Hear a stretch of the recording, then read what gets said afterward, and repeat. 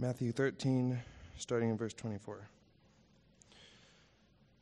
Another parable put he forth unto them, saying, The kingdom of heaven is like unto a man, which sowed good seed in his field.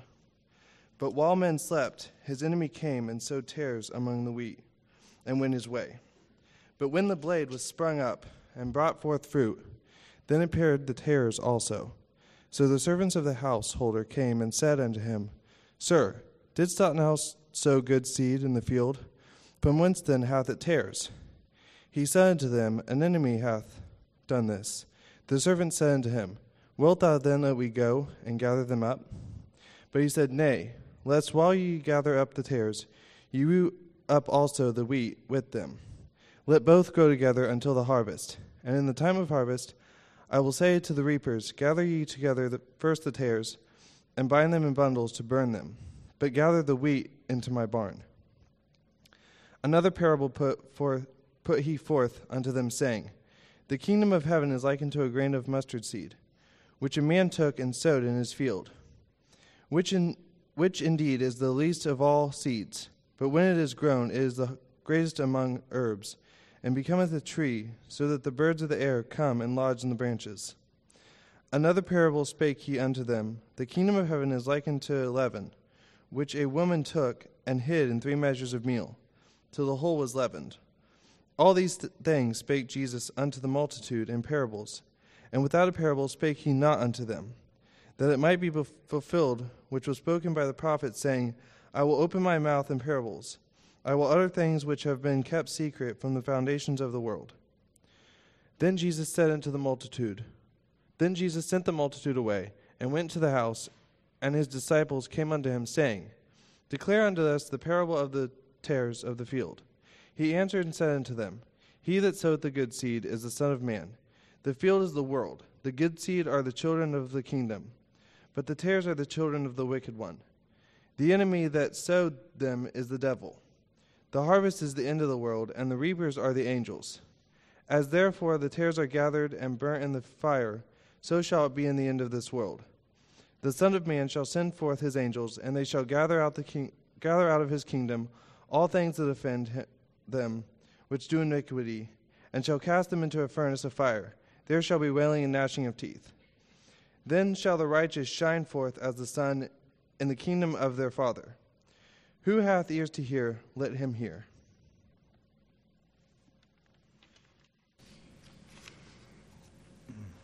Again, the kingdom of heaven is like unto a treasure hidden in a field, the which, when the man hath found, he hideth, and for joy thereof goeth and sell all that he hath, and buy that field. Again, the kingdom of heaven is like unto a merchantman seeking goodly pearls, who, when he hath found one pearl of great price, went and sold all that he hath, and bought it. Again, the kingdom of heaven is like unto a net that is cast into the sea, and gathered of every kind, which, when it was full, they drew it to shore, and set down, and gathered the good into vessels, but cast the bad away. So shall it be at the end of the world. The angels shall come forth, and sever the wicked from among the just, and shall cast them into the furnace of fire. There shall be wailing and gnashing of teeth. God said unto them, Hath ye understood all these things? And they said unto him, Yea, Lord. Then said he unto them, Therefore every scribe which is instructed unto the kingdom of heaven is like unto a man that is an householder, which bringeth forth out of his treasure things new and old. And it came to pass that when Jesus had finished these parables, he departed thence. And when he had come into his own country, he taught them in the synagogues, insomuch that they were astonished, and said, Whence hath this man this wisdom and these mighty works? Is not this the carpenter's son? Is not his mother called Mary, and his brethren, James, Joseph, Simon, and Judas, and his sisters? Are they not all with us? Whence then hath this man all these things? And they were offended in him. But Jesus said unto them, A prophet is not without honor, save in his own country or in his own house. And he did not many mighty works there because of their unbelief. You may be seated. Good morning. Anyone here have something that has been passed down, maybe from your mother, your grandmother, your great-grandmother, perhaps, maybe even further back than just a couple, 2 or 3 generations. Something that you have acquired, something that's been given to you that you value greatly. Maybe it's a quilt that a grandmother had patched together. Maybe it's an old set of dishes that have been left behind and passed down. Maybe it's an old phonograph. And for those of you that don't know what a phonograph is, that's code for a record player. I know you don't know what that is. Last year when my mother's side of the family got together, they did something that was a little different, and it was a joy to participate in it. They had, my mom and my aunt had gotten together, wrapped up several gifts, unbeknownst to all of us who gathered, and had some numbers, and we all, in an orderly fashion, selected a gift. And come to find out after we opened the gifts, that all of the gifts that were opened were gifts that belonged to my mom's mom or my mom's grandmother. They were, a lot of them were old dishes or old plates, and it was a special time just to think about. These belonged to my mom's mom, my mom's grandmother. These were the dishes that she used, and this is what they used in their home. And it was a joy to consider that. And these items just seemed more special. They were items of great value to me, having been handed down a few generations. You know, I was also considering and thinking in light of the text how much our family enjoys going to antique shops. Anybody like to go to antique shops? Get an opportunity? And you know, as a general rule, we found that the older something is, the better, oftentimes, the quality. Some of that furniture, it just seems to be built better. The items in general seem to be better. And the books just seem to read better. You know, there's something about an old book. I know we have a few book lovers here this morning that enjoy good books. Enjoy finding good books. You know, for me, there's not a whole lot that beats, you know, the smell of the pages, those old dust jackets that are still on the book, that vintage first edition copy of that wonderfully written, God-centered children's book. There are some out there. Or perhaps a late 1800s. I have a late 1800 copy of Thayer's Greek lexicon. Now some of you are going, that's what's the big deal about that? It's exciting to me. It is. It's exciting. It's a wonderful thing to be able to open it up. You know, there's something about going into an antique shop. I never know what I might come across. And the items that I find, they become valuable. Not necessarily for my own use or my own benefit, but for the joy of one day, perhaps, Lord willing, being able to pass it along to our children. And Lord willing, they'd be able to pass it on to their children. You know, as great as some of those things might be in the antique shop, as great as that cherished treasure that you might have in your own home. They all, every single one of them, pale in comparison to the treasure spoken of this morning in the text. If you are in Christ Jesus today, you probably already know of whom I speak. If you are not in Christ Jesus today, perhaps you're here because it's that time of year to be in the Lord's house. Being in a church building around Christmas is part of your tradition. You may be here because of the holiday. There are many, by the way, who are in the Lord's house because of the holiday. If this does apply to you, I'd like to just try to get your attention here for just one moment. All the stuff in the world, all the gifts, all the great bargains, all the unbeatably low prices, all the Black Fridays. Or now we've got the Cyber Mondays, don't we?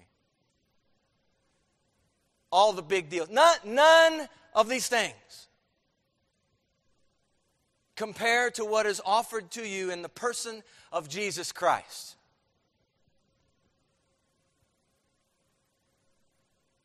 There is no one, there is nothing greater than the treasure available to you, even yet today, in the person of Jesus Christ. Now, before you simply say, okay, and kind of a mental assent to, yeah, okay, I got what you're saying, and you move on to your next scheduled event later this week,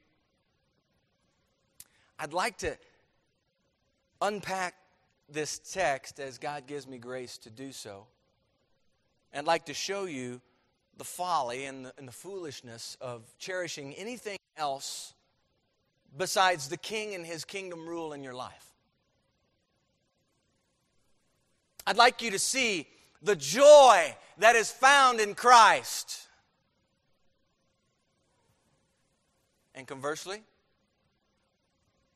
the emptiness that comes when Christ and His rule is absent in your life. Look at Matthew 13, verse 44. Again, the kingdom of heaven is like treasure hidden in a field, which a man found and hid, and for joy over it,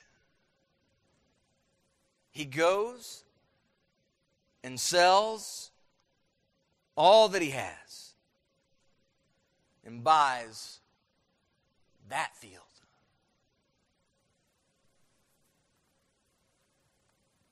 Church, is there anything striking about the way this text begins in verse 44? Anything initially? I'll give you a hint. Look at the first word. Again. Implies what? Implies Jesus has already been teaching previous to this point.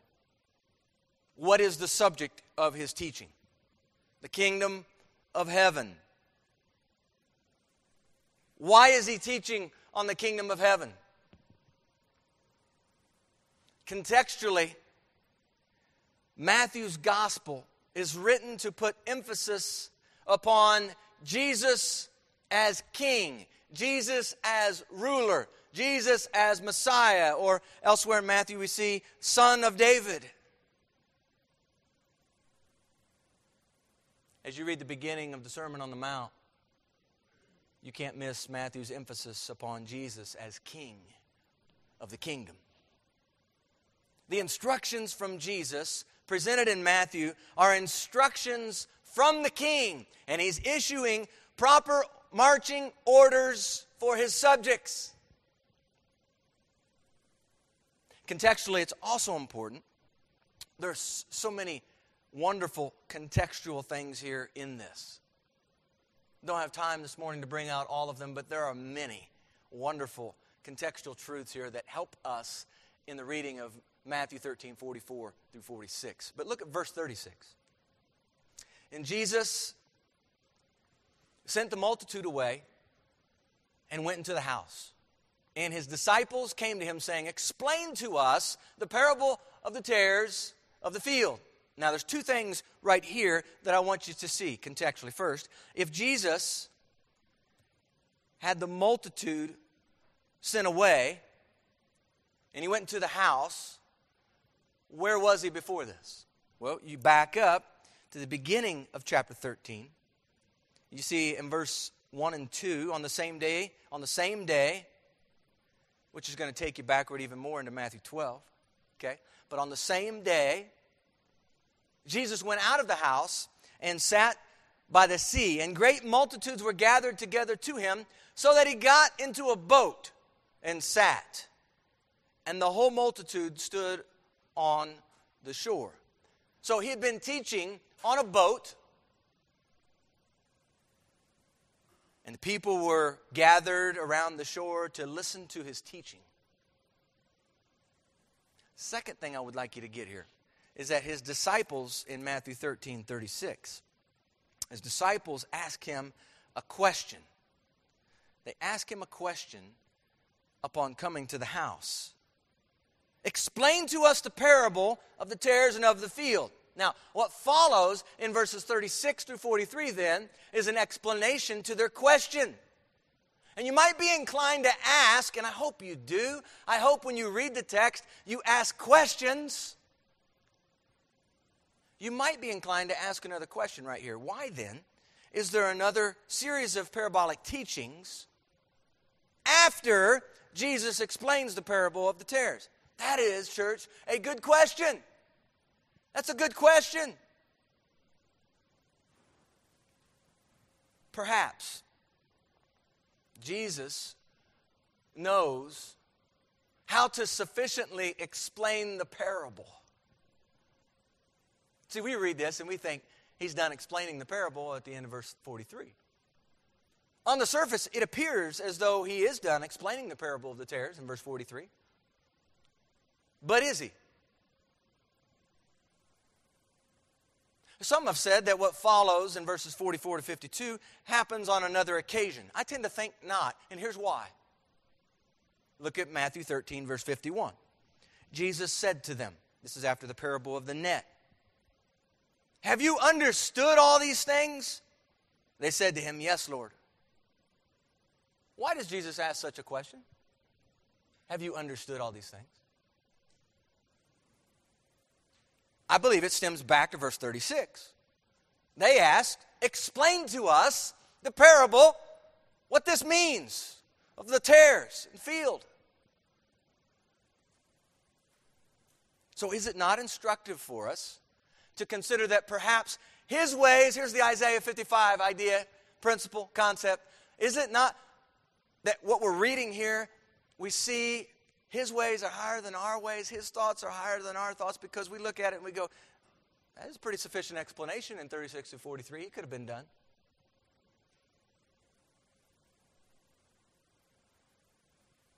Is it possible then, when you consider the context, that verses 44, 45, and 46, they sit right in the midst of Jesus' explanation to his disciples? The question then becomes, why these two parables? How do these two parables contribute to the explanation Jesus gives to his disciples? What is the connection, if any, to the parable of the tares? And is there any other connection with the parables that follow, that of the net and the householder?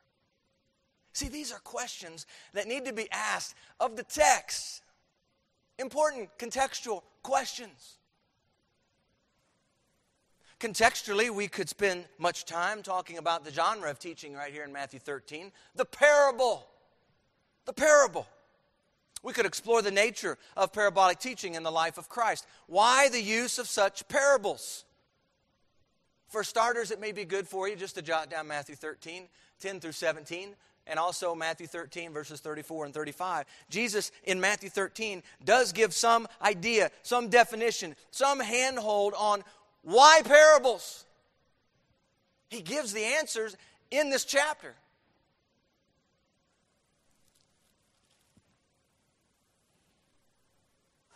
In fact, Matthew 13, verse 34, Jesus says, all these things Jesus spoke to the multitude in parables, and without a parable, he did not speak to them. Well, if you read Matthew's gospel, you come to see that Jesus' teaching starts to turn a corner right here in Matthew 13. This is a hinge point in the gospel, almost the halfway point in the book of Matthew. Persecution is brewing. Plotting has already begun. Matthew 12, verse 14 tells us this. Then the Pharisees, it says, went out, and they plotted against him how they might destroy him. This is following the healing of the man on the Sabbath. You might remember the story. Matthew's gospel also includes the account of the Magi from the east who traveled to visit and worship this newborn king. You see, Matthew's gospel brings out the idea, emphasizes the idea of Jesus as king. And we have these Magi from the east who come to worship this newborn king. And you know, Herod, of course, is troubled over this news because Herod, being the earthly king at the time, he doesn't like the idea of two kings. He wants to eliminate any and all rivals. And so after he finds out that the Magi have returned home a different route, Herod makes the call to eliminate any other king. Matthew 2, verse 16. And perhaps we fail to remember this part of the arrival of Christ and the aftermath of Christ's birth. Herod sent forth and put to death all the male children who were in Bethlehem and in all its districts, from 2 years old and under.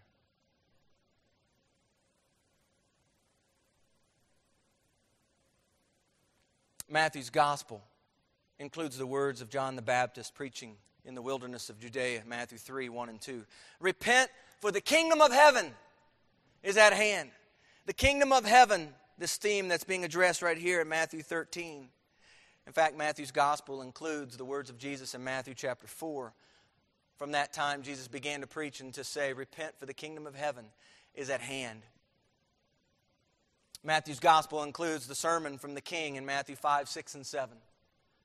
And early on puts forward the reward of the kingdom of heaven for those who are poor in spirit, for those who are persecuted for righteousness' sake. Matthew includes the instruction from Jesus upon sending out his disciples into the harvest field in Matthew 10, verse 7. And as you go, preach, saying, the kingdom of heaven is at hand. See, there's so much context that surrounds what we're talking about here this morning in 44, 45, and 46 of Matthew 13. In church, context, it enriches, it enlivens, it enhances. The Word of God, church, is profitable for your soul. And it's wonderful to see these truths and to see how the parts all fit and connect together. There's so many points to see. And it's a joy to see the connect points, isn't it? So, what now of the immediate text? What is the point of Jesus' teaching in these two parables? And what have they to do with the kingdom of heaven? What do these words have to say to you today? What connect do they have with the arrival and celebration of Christ's birth? How might you carry these three verses with you throughout the week and even into the new year? Well, verse 44 is the first of two parables in our main text, known as the parable of the hidden treasure. It likens one thing to another. Jesus' teaching is intended to draw out truth in the midst of everyday activity, everyday living. The pattern in the text is this: the kingdom of heaven is like, or in the original it's worded this way, like or compared to is the kingdom of heaven. The first word in the original text is that word like or compared. The simile. It's placed first in the sentence in the original text. I believe for emphasis, it stands up so that we take notice of it in the text. The kingdom of heaven is like treasure hidden in a field. What is instructive for us is what Jesus, in His perfect wisdom, decides to include in the parable, and what He opts not to include in this parable. Keep in mind, this is a parable that is one verse in length. That's not very long. One verse. For instance, we're not told how much, a whole lot about this treasure. We're not told a whole lot about it. We're not told how much the treasure is. We're not told how the man found the treasure. We're not given any explanation in verse 44 as to why the man, upon finding the treasure, decided to hide it, decided to cover it back up in the ground. We're not told the name of the owner of the field. There are many details that are left out right here in this particular parable. And just as a side note, in case any of you are disputing the perceived unethical situation in this text. Anybody? Anybody read this parable and scratch their head and go, man, that just doesn't seem right? Huh? Good. I wasn't the only one. Good. Again, that's good as you read it. You're asking questions of the text. Well, to try and be helpful, to try and unlock what may be locked there in some of your minds, the question arises when you read that, verse 44. Why doesn't the man inform the owner of the treasure that's hidden in the field? That's a good question. I mean, isn't this guy acting unethically here? It's important to see what Jesus is teaching. It's important to see what His purpose is, not only in this particular parable, but what is the context for such a parable. If Jesus is concerned about the man's ethics, if that was the main point of His teaching, I'm sure there would have been more on the subject. In fact, Jewish law did have some words to speak about one who finds something belonging to another. You can read a little bit about that in Deuteronomy 22, 1 through 4. There were occasions, it seems, where someone who found something, they would have legal rights to it. If it was found that the previous owner had died and passed on and this was just hidden, it's been hidden for years.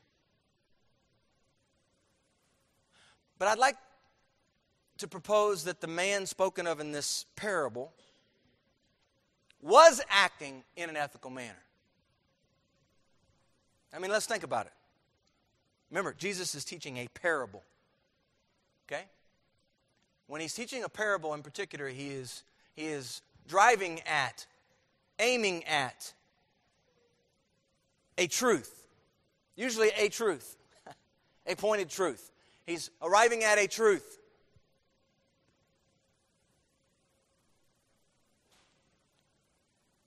This man could have just taken the treasure. Could have carried on his business. Could have just taken that and gone on his way. The fact that he bought the field containing the treasure is instructive, church.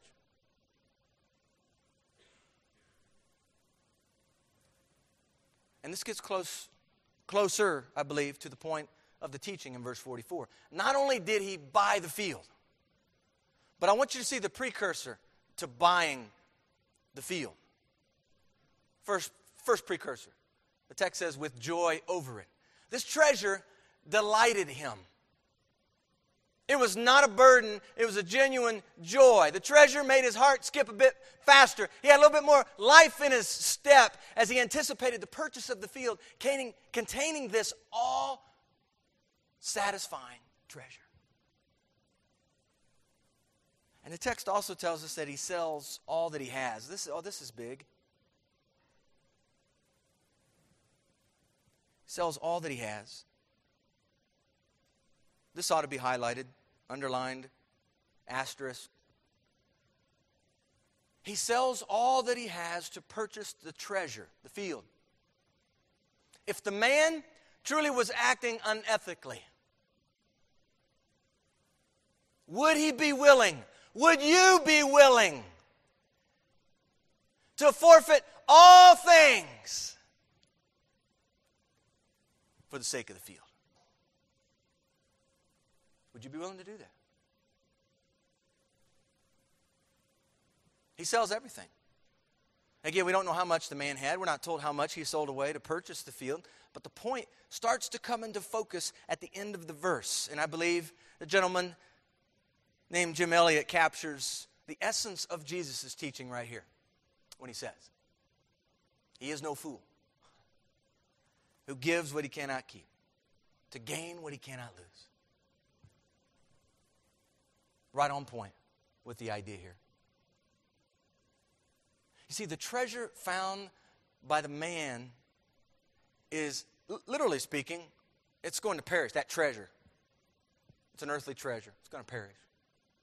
But the principal teaching here, the comparison is being made, you see, between the kingdom of heaven and this treasure hidden in a field. As you consider the kingdom of heaven and the spiritual implications, the heart implications being addressed by the king, the point, I believe, is clear. The value of the kingdom of heaven is worth it all.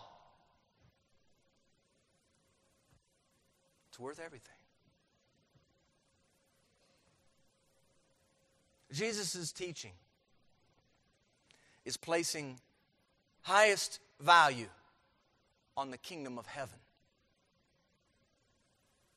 At the core of this kingdom rule is the one who stands in their midst, the one who is teaching, the king himself, the one who is at hand, the one who has drawn near. Praise the Lord for Emmanuel, God with us. You see, the teaching about the kingdom of heaven wasn't some vague concept of the future, although it does, yes, include future concept, no doubt. But Jesus is concerned. He's concerned that men see the present aspect of God's rule and reign on their lives as well. He's concerned with hearts directed and channeled under the king's reign right now. The kingdom of heaven is to be sought above all. Jesus, the king of the kingdom, is worth it all, church.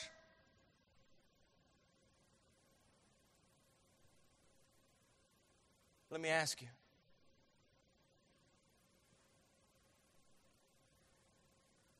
Is he worth it all to you?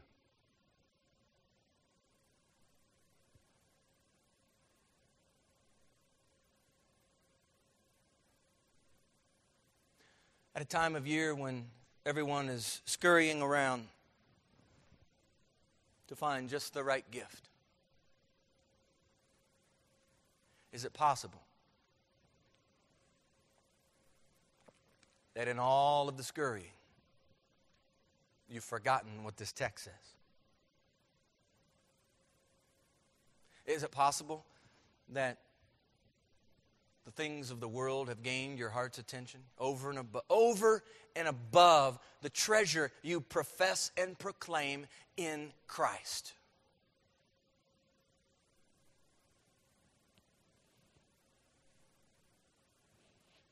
Matthew 16:24, Jesus says to his disciples, if anyone desires to come after me, let him deny himself, and take up his cross and follow me. Matthew 19, 20 through 22, the young man, the rich young man, remember that story? He says to Jesus, all these things I've kept from my youth, what do I still lack? Jesus said to him, if you want to be perfect, go, sell what you have and give to the poor, and you will have treasure in heaven, and come follow me. The point here, hear me please, the point here is not that you leave this place and you go sell all your possessions. That's not the point.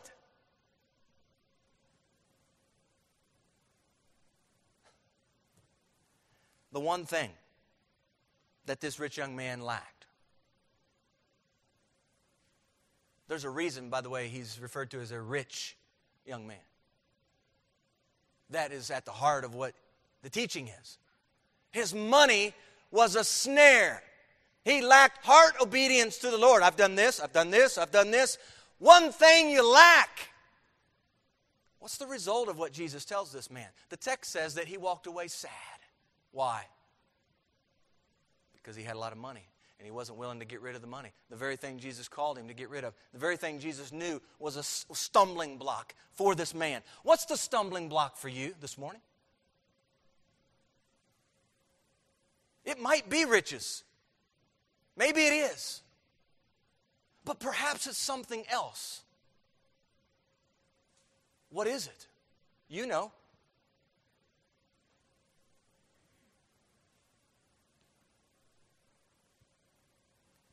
I encourage you to write it down. What is it? Offer to the Lord. See, kingdom living, church, requires sacrifice.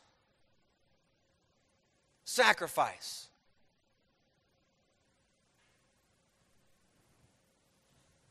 We live in a society today that we don't appreciate sacrifice. We don't serving someone else. You know, in the game of baseball, there's this idea of a sacrifice bunt. It's kind of an interesting concept. Or a sacrifice fly. But I refer to the sacrifice bunt. You got a guy on first base, and the coach wants to get that guy from first to second. In order to get him first and second, they got the signal. There's this coach on third. He's doing all these crazy signals on the side. And he has his player to bunt, with the understanding that he's about to bunt the ball, knowing he's probably going to get out. But the joy of it all is that while he is going to be out at first, the guy who was at first running the second is going to be safe. He's sacrificing himself and out in the game to get the guy from first to second.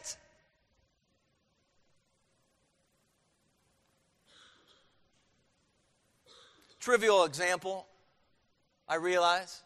Nevertheless, an example. As we think about kingdom living and the requirement of kingdom living, it requires, church, that we sacrifice. It requires a heart of obedience to the King. Kingdom living requires an allegiance to the one who, we talked about this last week, the one who transferred us out of darkness, this kingdom of darkness, has brought us into this wonderful kingdom of the Son of His love. This kingdom of light. You see, the man in Matthew 13:44 sells all that he has in order to buy the field. And in that field lies the precious treasure. And notice this. The man doesn't seem to be looking for a treasure. Did you see that? He doesn't seem to be looking for a treasure. He finds the treasure. But I don't get the idea as I'm reading the text that he was actively seeking the treasure out. Oh, and as I was reading this and thinking about this, I stopped on this point, and this was, each one of you here, I'm convinced, know someone who is far from the Lord. This someone is not looking currently, hasn't been looking for some time perhaps, hasn't been looking for the treasure of Jesus Christ. But praise the Lord that He works in this manner as well.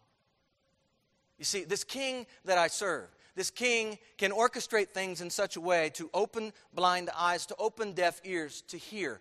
You might know someone who seemingly is distant from the things of God, someone who just bristles upon the thought of entering in a conversation about Christ. And yet, I see here an opening in the text which prompts me to praise the Lord for such people. Because you see, what is impossible with man is possible with this God whom we serve. In fact, all things are possible with God. Amen? All things. So, don't give up praying for those brothers and sisters, those aunts and uncles. Some of you may have a father or a mother who's far from the Lord. By God's grace and in God's sovereign, perfect timing, they too might just stumble over the treasure.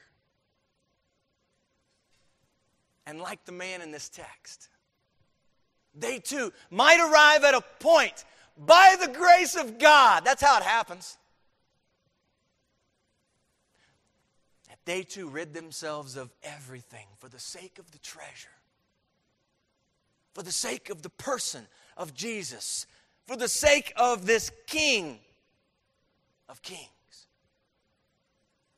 I want you to keep verse 44 in mind as we look at the next parable in 45 and 46. Look at 45 and 46. Again, the kingdom of heaven is like a merchant seeking beautiful pearls, who, when he had found one pearl of great price, went and sold all that he had and bought it. Now, this is commonly referred to as the parable of the pearl of great price. It does share some commonality with the previous parable, no doubt about it. But it also stands, I believe, on its own in a very unique way as well. The teaching here addresses another way of life picture. Here we're introduced to a merchant man. The original text says, a merchant man. That's who we're talking about here. One who bought and sold goods, common in the day. In particular, it's important to note that this man bought and sold pearls. Pearls were highly valued in the day. They were extremely costly and viewed as somewhat of an icon of wealth to those who possessed them.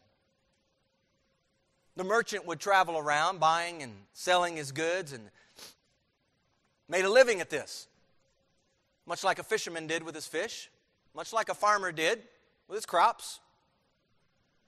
And what Jesus is submitting here in his teaching is yet another way of life scenario, which the listener would have understood. I want you to see the contrast between the man who bought the field and the merchant who bought the one pearl. In verse 45, the text says that this merchant was a seeking merchant. Notice that, underline it if you need to. Verse 45, kingdom of heaven is like a merchant seeking beautiful pearls. He's seeking beautiful pearls. Key word there is seeking. He's looking for pearls to add to his collection. In Jesus' teaching, the merchant finds one pearl in particular. Notice the description of this pearl. The text says that this pearl was of great price. Of great price. Palatumon is the word.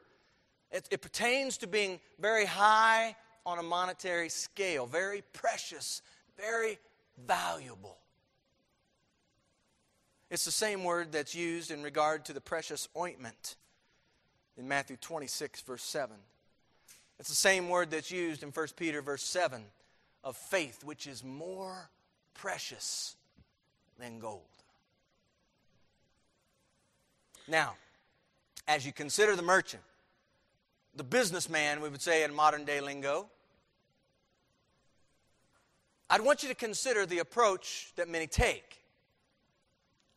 Ever heard the word diversify? You know, in today's economy, this phrase, diversified portfolio, it's sought out, isn't it? To put everything in one bucket just seems to be contrary to the way things are done today. And yet, once again, is this what Jesus is aiming at in the text? Is this not seemingly the target of his teaching? Doesn't his kingdom operate differently from that of the world? Should it surprise us to see that Jesus teaches a parable that goes against the way of the world? Seems silly, perhaps, from a merchant man's perspective, to sell all his product, in fact, everything he had, for one pearl of great price.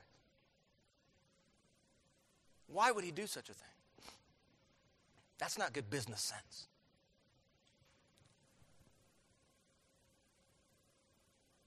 You see, what sounds like foolishness from a worldly perspective is the wisest thing you could do, spiritually speaking.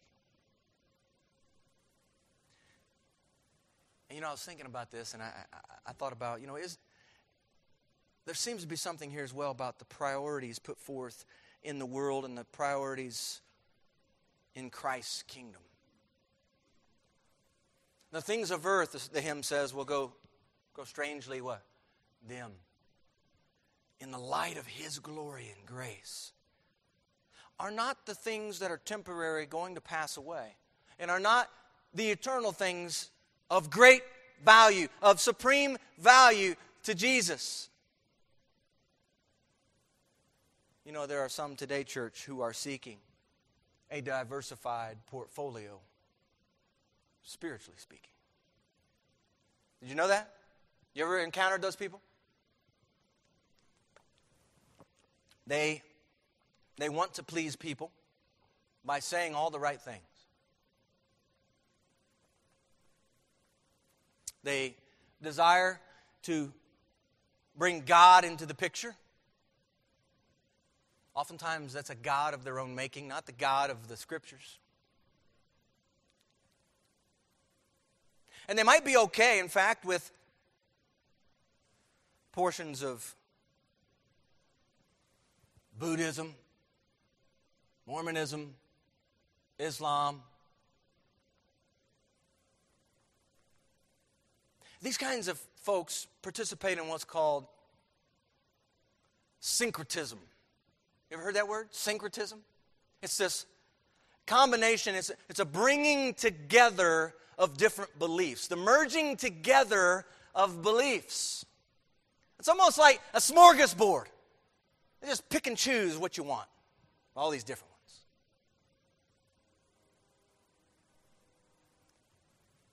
Church, instead of saying, on Christ, the solid rock I stand, all other ground is sinking sand.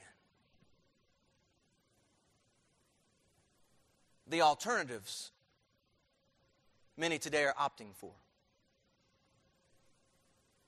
One alternative is to abandon Christ altogether. The other is to bring Christ into the circle of beliefs that one already has. I've got this and this and this and this. Oh, Christ. Oh, come on in. I'll add him. Oh, this is good. I've got a diversification.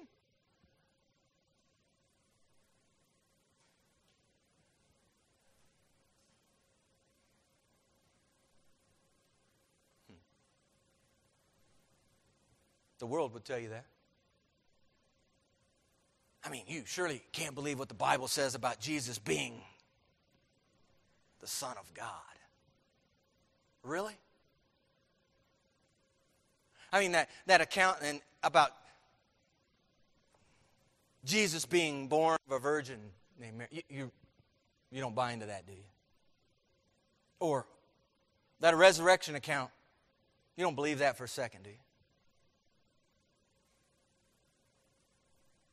You see, it's interesting how many are willing to take bits and pieces of God, and I use that word intentionally here, God, but oftentimes fall short of mentioning anything about Jesus at all. You ever notice that? Why? Here's why. Jesus offends.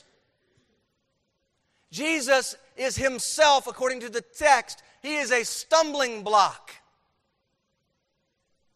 Jesus, according to the Scripture, divides. We don't like that. Our culture around us doesn't like that. The word that we like instead is simply to tolerate everyone so that everyone can just feel good about everyone.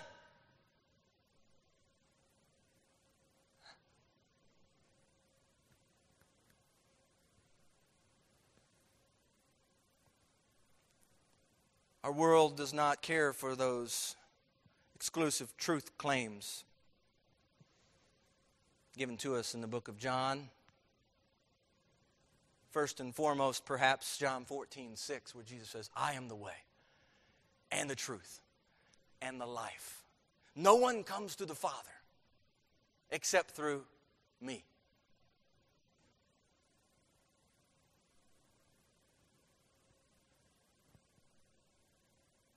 Once again, I ask of the text, is the kingdom of heaven worth it? Is Jesus, the King of the kingdom, worth it? Now, church, as we conclude, get ready to come down here to the finish line of the message. There's an urgency put forth in the text. There are many other things in the text that we could talk about. But contextually, I'd like to end with an urgent plea. I believe there's an urgency in which 44, 45, and 46 are given to us. These three verses put forward additional teaching on the subject of the kingdom of heaven. The main line in both of these parables is this. He sold all that he had. He sold all that he had. In order to purchase the field, the man sold it all. In order to buy the one pearl, notice, he doesn't buy more than one. It's one pearl of great price. There's but one. This merchant man sold everything. These men left behind everything else for the sake of a treasure, for the sake of one pearl. Turn with me, if you will. Philippians chapter 3. I'd like to begin reading in verse 7.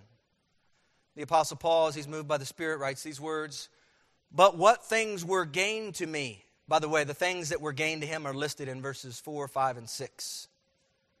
Oh, it's quite a list. Quite a trophy case, if you will, of what Paul had accomplished, who he was, his titles, his position. And verse 7 says, But what things were gained to me? These I have counted loss for Christ. Yet indeed I also count. In other words, in addition to all that stuff listed in 4, 5, and 6, and now verse 8 he says, I also count all things loss for the excellence of the knowledge of Christ Jesus my Lord, for whom I have suffered the loss of all things, and count them as rubbish, that I may gain Christ and be found in Him. We're talking about something that was found. Is there anything greater than to be found, by Him? And the one who was writing these words, was he not truly found by the Lord Jesus Christ? Knocked off his donkey. Huh? His life turned just like that.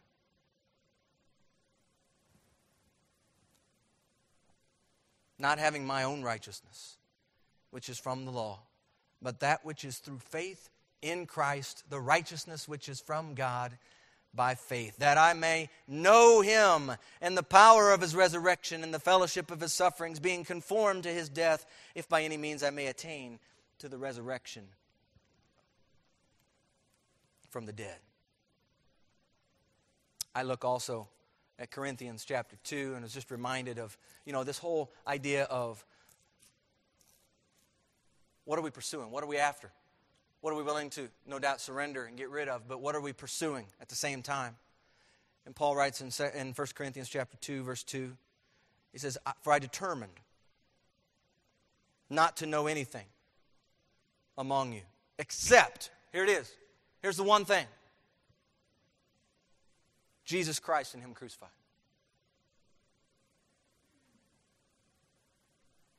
So what's the plea? What's the action step or steps from the text? First of all, I want to put forth to you, Jesus is worth it all. And because He's worth it all,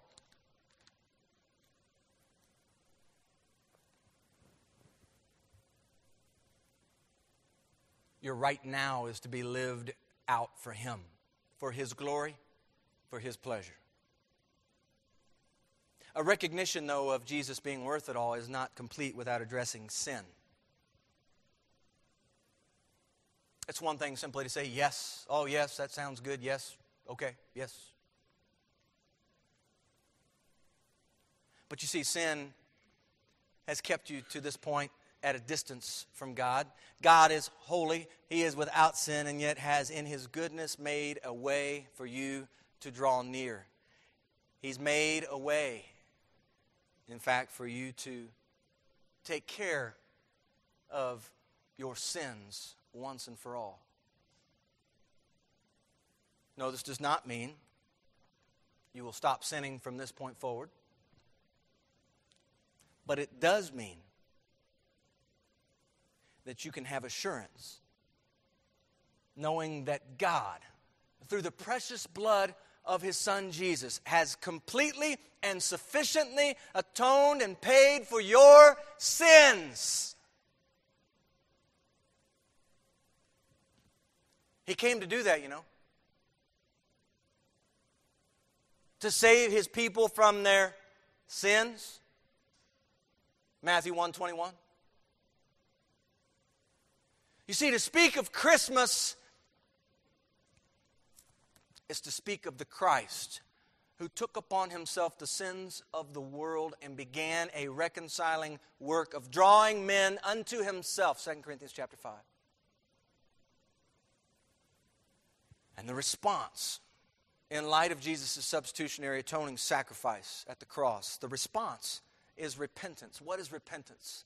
I like what one writer says about repentance. He says, it's turning from the sins you love to the holy God you're called to love.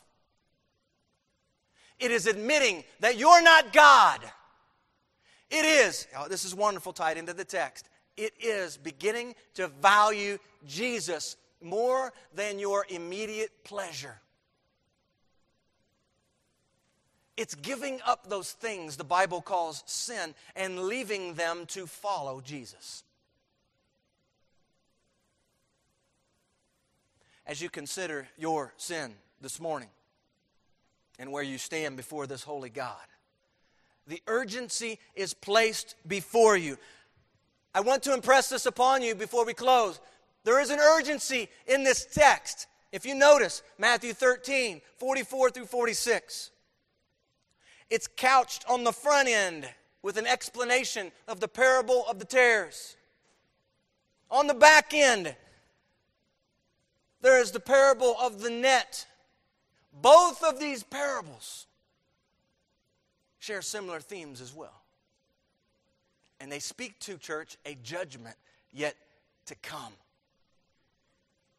A dividing yet to happen. A furnace of fire contrasted with residence in the kingdom of the Father. The urgency, church, is this. Christ values the kingdom of heaven above all things. And surrounding this teaching is a judgment to come. You see, the kind of living called for in this kingdom of heaven is an absolute surrender to the will of God in Christ Jesus. Anything other than this is insufficient. It's incomplete. Anything else comes short, I believe, of what Jesus is teaching. Buy the treasure. Buy the one pearl of great price, church.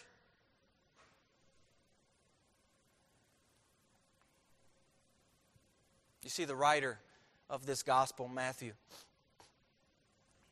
speaks here of something I believe he knew very well. I believe Luke's account of Matthew's story says it best. Luke chapter 5, verse 27. After these things, Jesus went out and saw a tax collector named Levi. By the way, that's Matthew. Sitting at the tax office. And he said to him, "Follow me." Verse 28. So he left all, rose up, and followed him.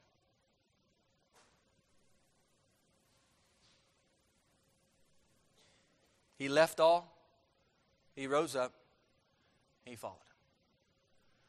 The very one who penned the words of Jesus here in Matthew 13, verses 44 through 46, is the one who knew very well the cost involved in following Jesus. Church, I leave you with the question: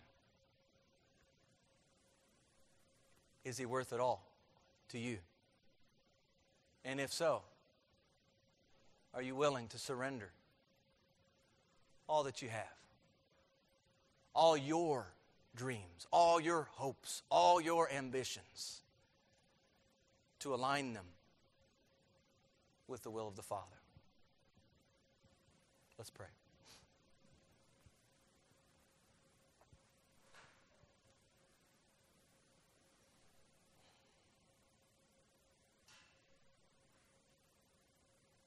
Father, thank you for your word.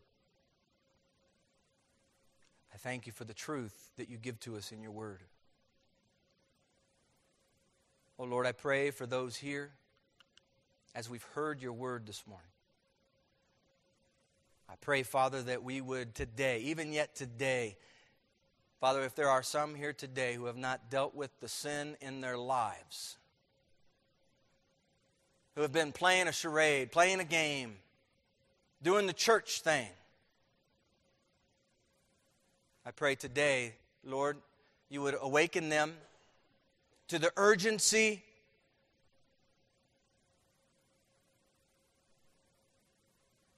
of following after your Son, Jesus Christ.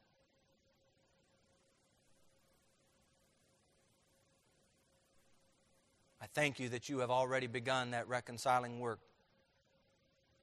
through what your Son Jesus did at the cross, Calvary.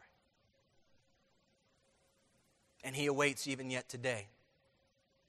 And he desires that none would perish, but that all would come to repentance. Lord, I pray that today, that Father, if that is the case, there may be some today who would come to repentance, and perhaps for the first time, understand that their eyes would be open, their ears would be open to be able to see and understand what it is. And the Bible says that we are a new creation in Christ. And I pray, Father, today that maybe that's true for someone, that they would just surrender all the stuff, surrender all the other things they've been pursuing in this life, that they would finally see and find here in the Scripture,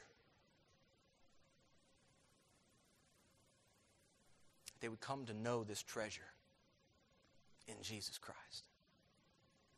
Oh, Father, I pray as well for each one here. Father, as many will be spending time with family yet this week, and perhaps in our extended families, perhaps there are some who are lost and without you, Lord. I do pray that we, in light of this treasure that we have, we would be willing to share the treasure. It is good news. It's called the gospel. Father, may we be willing to open our mouth and speak and share this wonderful news. If it's true, Lord, that we have surrendered all to follow Jesus Christ, then I pray it would be also true that in light of that good news, that we would also be willing to speak of this good news. If we have good news, oh Lord, I pray we would not keep it in, but share it.